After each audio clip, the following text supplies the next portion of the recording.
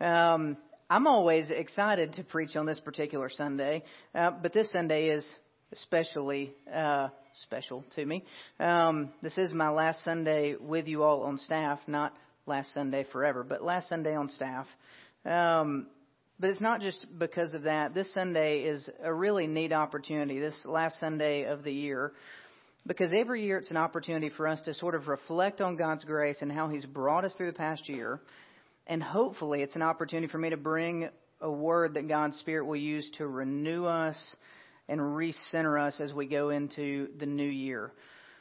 And so I've been drawn to this particular passage here in Romans 12 for a couple of weeks, and so I'm excited to go through this with you. So let's turn our attention to God's Word. Romans chapter 12, verses 1 through 2. Paul says this, "I appeal to you, therefore, brothers, by the mercies of God, to present your bodies as a living sacrifice, holy and acceptable to God, which is your spiritual worship. Do not be conformed to this world, but be transformed by the renewal of your mind, that by testing you may discern what is the will of God, what is good and acceptable and perfect." This is God's Word. Let's go to Him and ask His help in understanding and applying it. Heavenly Father, we've confessed this morning that your Word does indeed come with power. And Father, we pray that your Word would come with power to us this morning. Father, would you take my words, Lord, any ramblings that might be there. Father, would you fix those words, and would you, by your Spirit, apply these words, your words, to our hearts and transform us and make us into the image of Jesus. And we ask it in His name. Amen. So I once heard a pastor tell a story of a farmer. This farmer had been in the fields all day, working, sweating, He's getting tired, and as the day drew to a close, he just kind of takes a break and he stops to look and admire the sunset. And as he looks up, he notices this strange cloud formation. I think that's my cute nephew back there. Sorry, Joanna's going to probably kill me for that later. But anyway, so this farmer, he notices this strange cloud formation. And as he sits there and he kind of stares intently at this cloud, he starts to see what he thinks are letters sort of come to shape. And he notices, he thinks he sees the letters P and C. Now, this farmer was a guy who considered himself to be a very spiritual person. And so he thought to himself, surely there's a message in this cloud that God has got for me. And so after some thought, he convinced himself that P and C, that had to mean preach Christ. And so the farmer sells his farm, all of his equipment.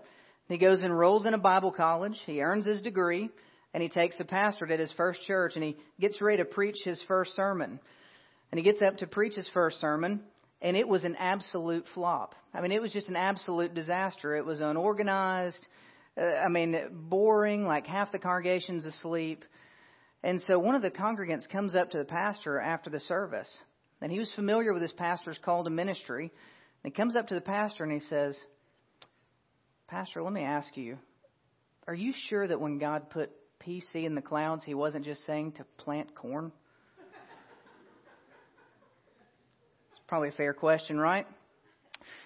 One of the most common conversations I think you have in ministry is when people are trying to discern God's will for their life. Discerning God's will can be hard, right? It often seems kind of murky, but typically we try and discern God's will when we're facing some kind of a big decision. We've all been there maybe a few times, maybe a lot of times. But it's like we come to a crossroads where we have to pick a direction. And typically what makes this so hard is that none of the choices on the table seem to be sinful options, right? Like they're all equally valid options. So we're presented with choices like, for example, what college should I attend? Should I date this person? Should I marry this person? What job should I take? Should I leave this job, take another one? Should I stay in this one? Should I buy this house? Where or how should I school my children? Right? We've all faced decisions like that. And when we face those decisions, one of the first things we do is we begin to pray and say, "God, would you reveal your will to me?" And I don't know about you, maybe I'm just way less spiritually mature than you guys, but typically when I pray that prayer, "God, reveal your will to me for this particular decision," something frustrating tends to happen. the answer doesn't always get very clear. I don't know if you've ever had that happen, but a lot of times God's will seems to be kind of murky. We don't get the crystal clear answer that we're hoping for. And so maybe it leaves us thinking, all right, well, why is God not revealing His will to me? How do I go about finding His will? And so, friends, I just want to give you some good news this morning, is that God actually has revealed His perfect will for your life, and you can know it. And so what I want to do this morning is I want us to look at this topic of God's will. And what that's going to involve is it's going to mean that we have to reframe the way we think about God's will. And just a disclaimer, I'm going to go and tell you that God's will for your life and for my life has far more to do with the kind of person we're becoming than the particular decisions we face. I'm going to say that again. God's will for you and for me has more to do with the kind of person we're becoming than the particular decisions we face. Now, on its face there, that might seem like God is pretty uninterested in the details of your lives and the decisions that you make, and I promise that couldn't be farther from the case. In fact, God's will for the kind of person you become has great implications for the kind of decisions we make when we come to those crossroads, and we'll talk about that. But this morning, we're going to look at 4 ways that we're going to walk in God's will, that we can be sure we're walking in God's will. And here are the 4 points. We're going to rest in God's mercy, respond to God's mercy, be transformed, and walk in God's perfect will. So let's start with the first one there, rest in God's mercy. When we come to verse 1, I don't know about you, but when you come to verse 1, my mind automatically jumps to the second half of verse 1, where it says that we're to present ourselves as a living sacrifice to God. And we're going to get to the second half of the verse, but if we skip the first half of this verse, I think we miss something very, very important. Hear this first half of the verse again. I appeal to you, therefore, brothers, by the mercies of God. Some of your translations might say, I appeal to you, therefore, brothers, in view of God's mercies. In that little phrase, Paul is reminding his readers that their motivation for presenting their lives as a living sacrifice, their motivation for obeying God, is God's mercy. Paul has spent 11 chapters unpacking the ways God has poured His grace on them. And how has God poured His grace on them? In the gospel. The good news of the life, death, and resurrection of Jesus. See, back in chapter 1, Paul tells us that we're all guilty of making this terrible trade, right? He says that every single person on the face of the planet is guilty of worshiping the things that God created rather than God Himself. And not only that, he says that we all, every single one of us, we have also tried to be God ourselves. We have tried to put ourselves in His place and sit on His throne, deciding for ourselves what's right and what's wrong. And that's the essence of sin. And Paul says that because of that, we now fall short of His standard of holiness. But folks, it's nothing less than cosmic treason against the King of the universe. And what do we earn with our treason? What's the wage for our sin? It's death. And how does God respond to such hubris and foolishness? He sends His Son to die for us. He chooses to apply Jesus' perfection to our account, what we call justification. He adopts us by placing His Spirit within us. He loves us with an everlasting love that stretches back into eternity past and will go on into eternity future. His love is all-encompassing. And that, friends, is mercy. And you and I need to be reminded before we go any further into this passage that we are not saved by our will or our good works. In fact, Paul says it very clearly in Romans 9:13, we are saved by God's mercy alone. Paul is telling the church in Rome and us that obedience and good works flow from this. In other words, we are working from God's mercy, not for God's mercy. God gives mercy before He ever calls us to obedience. If we get that order mixed up, it's not a small thing. If we begin to think that we are working for God's mercy rather than from God's mercy, we lose the heart of Christianity. We have lost the reason that Jesus came and died to begin with. And all of a sudden, we may use the same language. We may call ourselves a church. We may call ourselves Christians. But if we get that order out of alignment, if we get that swapped, then we've become no different than every other religion on the face of the planet that's trying to earn God's approval. The heart of Christianity is that we're working from mercy, not for it. Now, I don't want you to miss this, that the first thing this passage calls us to do is not to be in God's will, is not to present our lives as a living sacrifice. The first thing this passage calls us to do is receive and rest upon God's mercy offered to us in the gospel of Jesus Christ. Everything else we're going to talk about builds on top of that. So we rest in God's mercy. Then what does Paul say? How else do we walk in God's will? Next, we respond to God's mercy. So here Paul lays out the paradigm for all of the Christian life. He says there in the second half of verse 1, to present your bodies as a living sacrifice, holy and acceptable to God, which is your spiritual worship.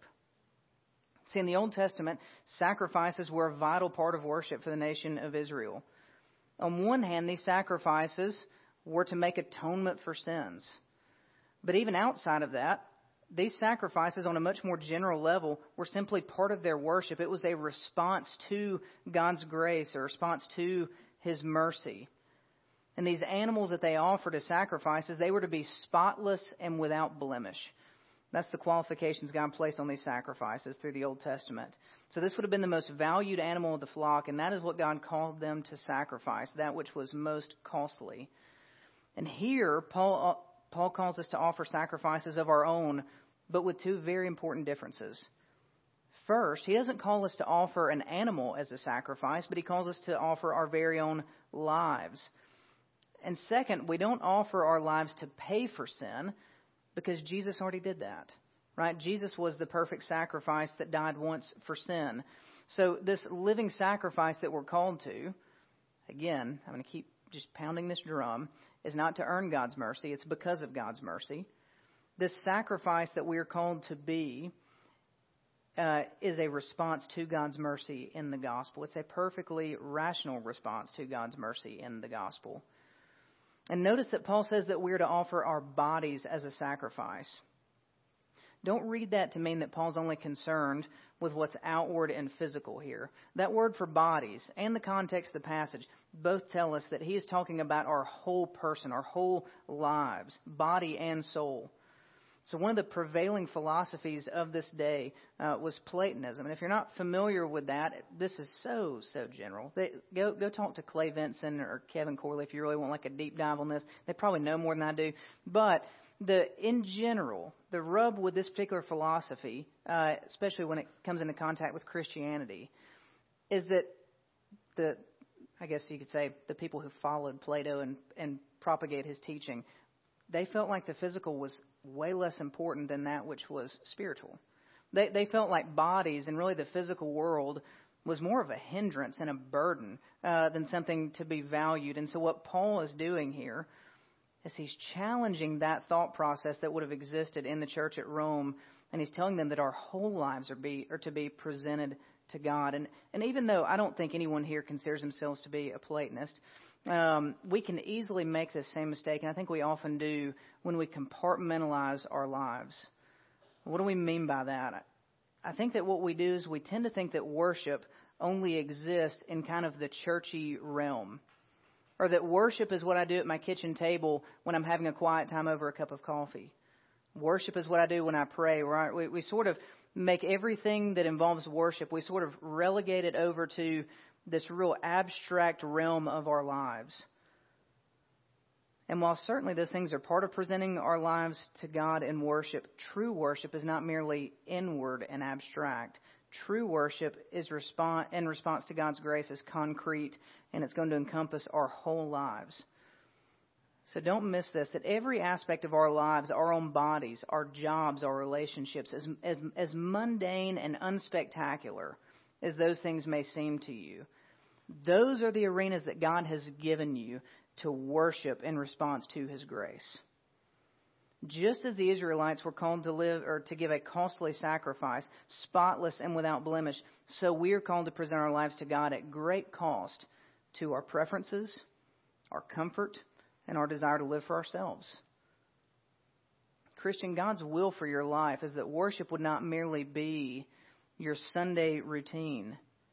but rather that it would be the lens through which you view all of your life. And this goes against the grain for us, which is why we need what Paul says next, which is to be transformed. If you look at verse 2, Paul says this: "Do not be conformed to this world, but be transformed by the renewal of your mind." So here Paul tells us that there are two possible patterns for our life: that of this world or this age, and that of the age to come. He tells us not to be conformed to this age, but instead to be transformed so that we are shaped by God's will. And you can hear this in the two words that Paul uses there, conformed versus transformed.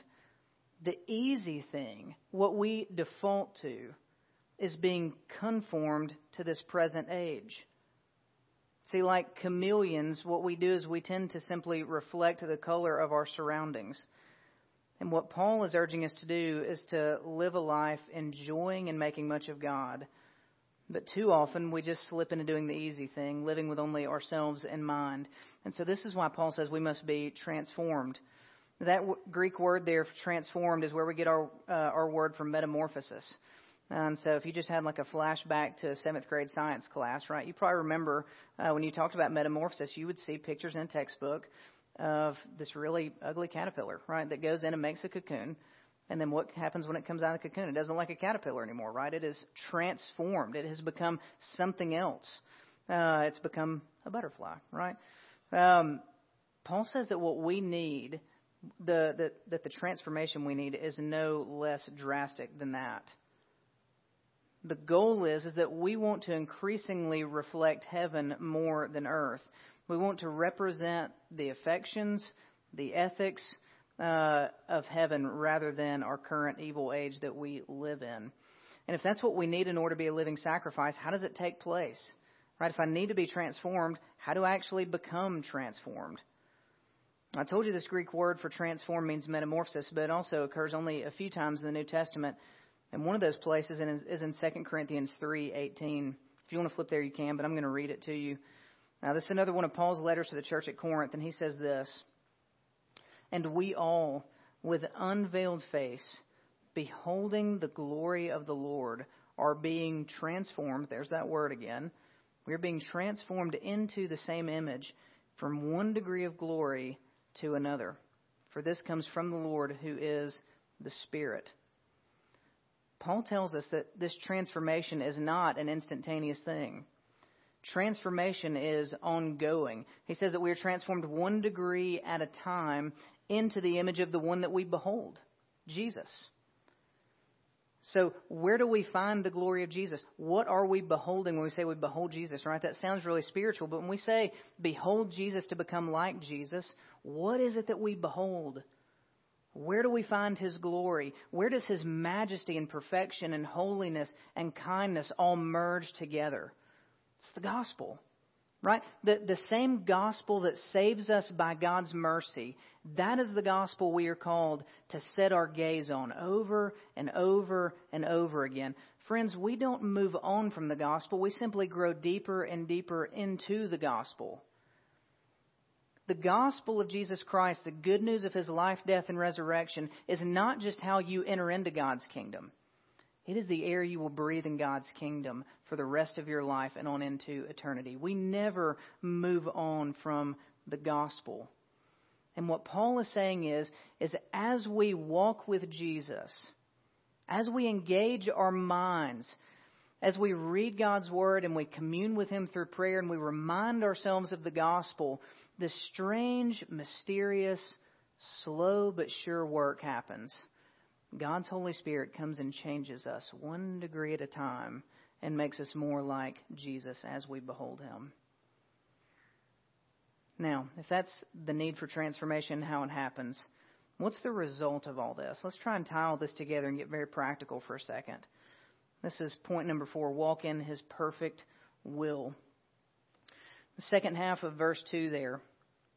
Actually, I'm just going to read all of verse 2 again. He says, "Do not be conformed to this world, but be transformed by the renewal of your mind, that by testing you may discern what is the will of God, what is good and acceptable and perfect."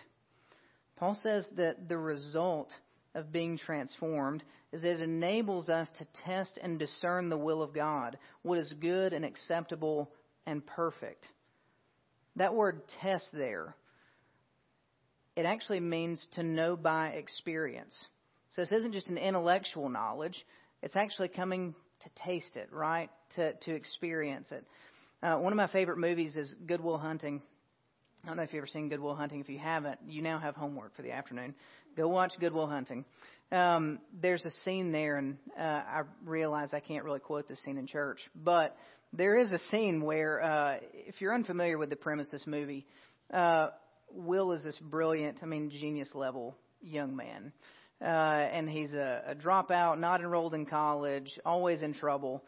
And he gets discovered working at a local college because he would go in and solve math problems on the board after everyone had gone home. And so people finally connect the dots and realize who he is, and he's exceptionally gifted. But they just couldn't get through to him, so they bring in a counselor, Robin Williams, to come and work with this young man and try and break through to him. And there's a really pivotal scene where Robin Williams is trying to explain to this young man in all of his arrogance that there's a difference between knowledge and knowledge by experience. And he goes through this long list, and in this list, one of the things he says, if I were to ask you about Michelangelo, you could tell me all kinds of things about him. But have you ever stepped foot in the Sistine Chapel? Have you ever smelled the air in the Sistine Chapel? Have you ever sat and gazed at his work? You've never experienced that, right? I can tell you facts about the Grand Canyon. But unless you've actually gone and seen the enormity of the Grand Canyon, right, hiked down into the bottom of it and seen the heights of its walls, then you haven't ever experienced the Grand Canyon. Paul's saying that we can know God's will, and not just intellectually coming to grips with it. We can know it by experience. Now, knowing God's will is not an abstract ordeal. That's the point of this. See, up to this point, we've been talking about our relationship to God and how we're called to receive His mercy, how we're transformed by grace, and how we're called to present our whole lives to Him as a response to His mercy. And in verse 3, Paul's going to begin to tell us exactly what it looks like to live as a sacrifice to God. I wish that I could just read the rest of the book of Romans to you, but here's some high points. Romans 12, verse 3, he says this. He says, "For by the grace given to me, I say to everyone among you, not to think of himself more highly than he ought to think, but he should think with sober judgment, each according to the measure of faith that God has assigned." Immediately after unpacking God's grace and this overarching call, right, this paradigm for our life to live in response to God's grace as a living sacrifice, Paul then says the first tier, right, the first arena this transforms our relationships is actually the way we relate to ourselves. He tells us to view ourselves rightly, humbly, right? We don't want to think too highly of ourselves, nor do we want to think too lowly of ourselves. We want to view ourselves through the lens of the gospel. And he moves out from there and he begins to talk about our gifting. He says that every person has been given gifts to serve other people with, so use your gifting. Then he moves out into this second tier and he says to love God's people with a genuine love. This is verse 9, to outdo them in showing one another, or in showing honor to one another. So he moves from how we view ourselves to how we view people in the church, God's people. And then he moves out one more level, those outside the church. Verse 14, he quotes Jesus here. He says, "Bless those who persecute you. Bless and do not curse. Rejoice with those who rejoice. Weep with those who weep."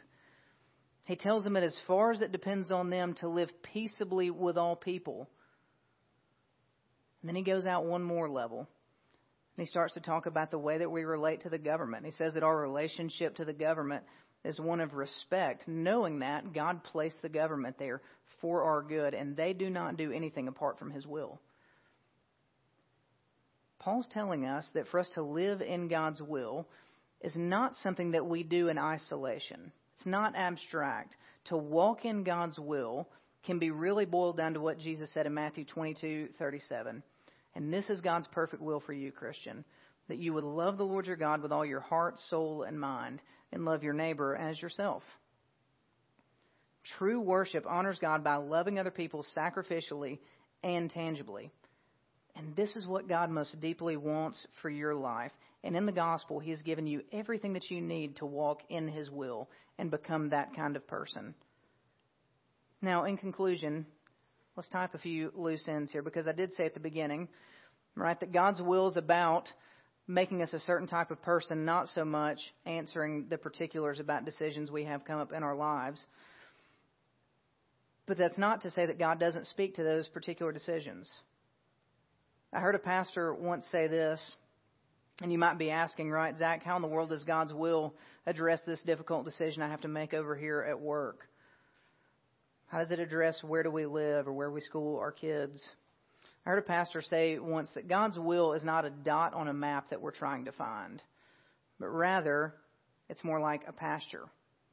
And what God gives us in His commands is He tells us how to rightly worship Him and love other people. Every command that God gives in the Bible addresses one of those two things, right? How to worship Him rightly, how to love other people well. And what He does with those commands is He builds a sort of fence for us. And inside that fence is where we abide in God's will. Inside that fence, there's tremendous freedom to follow Christ and make decisions. So that means that when you come to a difficult decision in life, the first question you can ask is whether or not one of those options, one of your choices in front of you, violates one of God's commands. So if you're facing 2 or 3 different options, facing a difficult choice, you can ask, do any of these options break one of God's commands? And if the answer is yes, then that's automatically out, right? It's an easy way to strike out one option. Most of the time, that's not the case, right? Questions about where we school our kids or where we live, there's really not a right and wrong in there. So that brings us to the next question we can ask. The next thing we can ask is, what option best enables me to love God and serve others well? That's an important question to ask. Every single decision that we make in life, that ought to be one of the first questions we begin to ask is, which one of these allows me to love God and serve others the best? And if all choices are on equal footing there, then I want you to know that you can breathe and have a tremendous amount of freedom to make a choice and walk down that path. There's freedom in God's fence. And if it doesn't violate God's law, and both options are equally loving to God and other people, you can simply make a choice and start walking. And in that case, a good prayer to do this, first I'd say, right, this is why we need wisdom, is because most choices we make in life can't be boiled down to a right or wrong. So we need God's wisdom to help us navigate life. But one of the most helpful prayers I think you can pray when facing difficult decisions is to simply ask God to shut doors that need to be shut. If you come to a place where there is no clear right and wrong and you're not breaking any commands and you're trying to love God and other people, you can say, all right, this option seems best. I'm going to walk down this road. And God, if this isn't your will, if this isn't what you want for me, then please shut the door. And then I want to address another person in the room, right? Maybe you haven't. Maybe right now you're not coming to that crossroads and you're trying to make a decision now. One of the common things you hear when people talk about God's will is not just an impending decision, but it's actually some regret on the other side of a decision. So sometimes you'll hear people say, and we've all done it, right, that we look back and wonder, man, I made some choices I shouldn't have made. Have I missed God's will for my life? Did the train leave without me? Did I do something to my life that has totally derailed God's plan? And I just want to encourage you with a nugget from one of Kevin's friends that he shared with you before, that you simply are not important enough to mess up God's plan for your life. Just a few chapters before this, in Romans 8, Paul encourages Christians and tells them that God works all things for the good of those who love them, or love Him. And so, folks, I just want you to know, you can look back, even at your bad decisions, your unwise choices, and know that you at no point left the pavement of God's plan for your life. That God's will for your life is ultimately to conform you to the image of Jesus. And because He's good and because He's sovereign and because He's wise, He takes all of our mess, all of our unwise choices, all of our failures, all of our mistakes, and He uses that ultimately to make us into the image of Jesus. And as you walk with Him, those bad choices will simply be a part of your story, of how God saved you and transformed you to make much of Him. Folks, my prayer for you as a church, for you as individual people that I know and love, is that as you walk with Jesus, this desire to live as a sacrifice to God by worshiping Him and loving other people would continue to be the heartbeat of your lives and the heartbeat of this church. And that would enable you to make decisions with a great deal of freedom, knowing that God is going to continue to work in you to produce His will for your life, which is to make you like Jesus. You can trust Him, you can walk with Him, and know that He is your guide. Just as we said earlier, He is your guide every step of the way. Let's pray.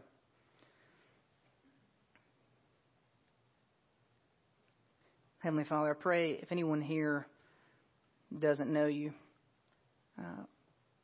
Father, maybe there are people in this room that have lived a life conforming to the patterns of this world. And like a fish in water, they just didn't know they were wet. Father, my prayers after hearing Your word, Your good word to us, Father, that they would be transformed. Lord, that they would recognize their need for Your mercy and that You offer it to them freely in the gospel. Father, for the rest of us, I pray that our lives wouldn't be marked by spinning our wheels in indecision or getting bogged down in regret, looking back, wondering if we missed Your will, but instead that with full confidence in Your sovereignty and a clear picture of what Your will for us is in Christ, we would walk forward with boldness. Father, I pray that You continue to use this church mightily, that it would be a place and a people that You would continue to use for people to come to know Your love for them in Christ. God, thank You for Your mercy towards us. Thank You for Your love for us. We pray all these things in Jesus' name. Amen. I invite Steve Tipton up, our elder, and he's going to lead us in a time of prayer.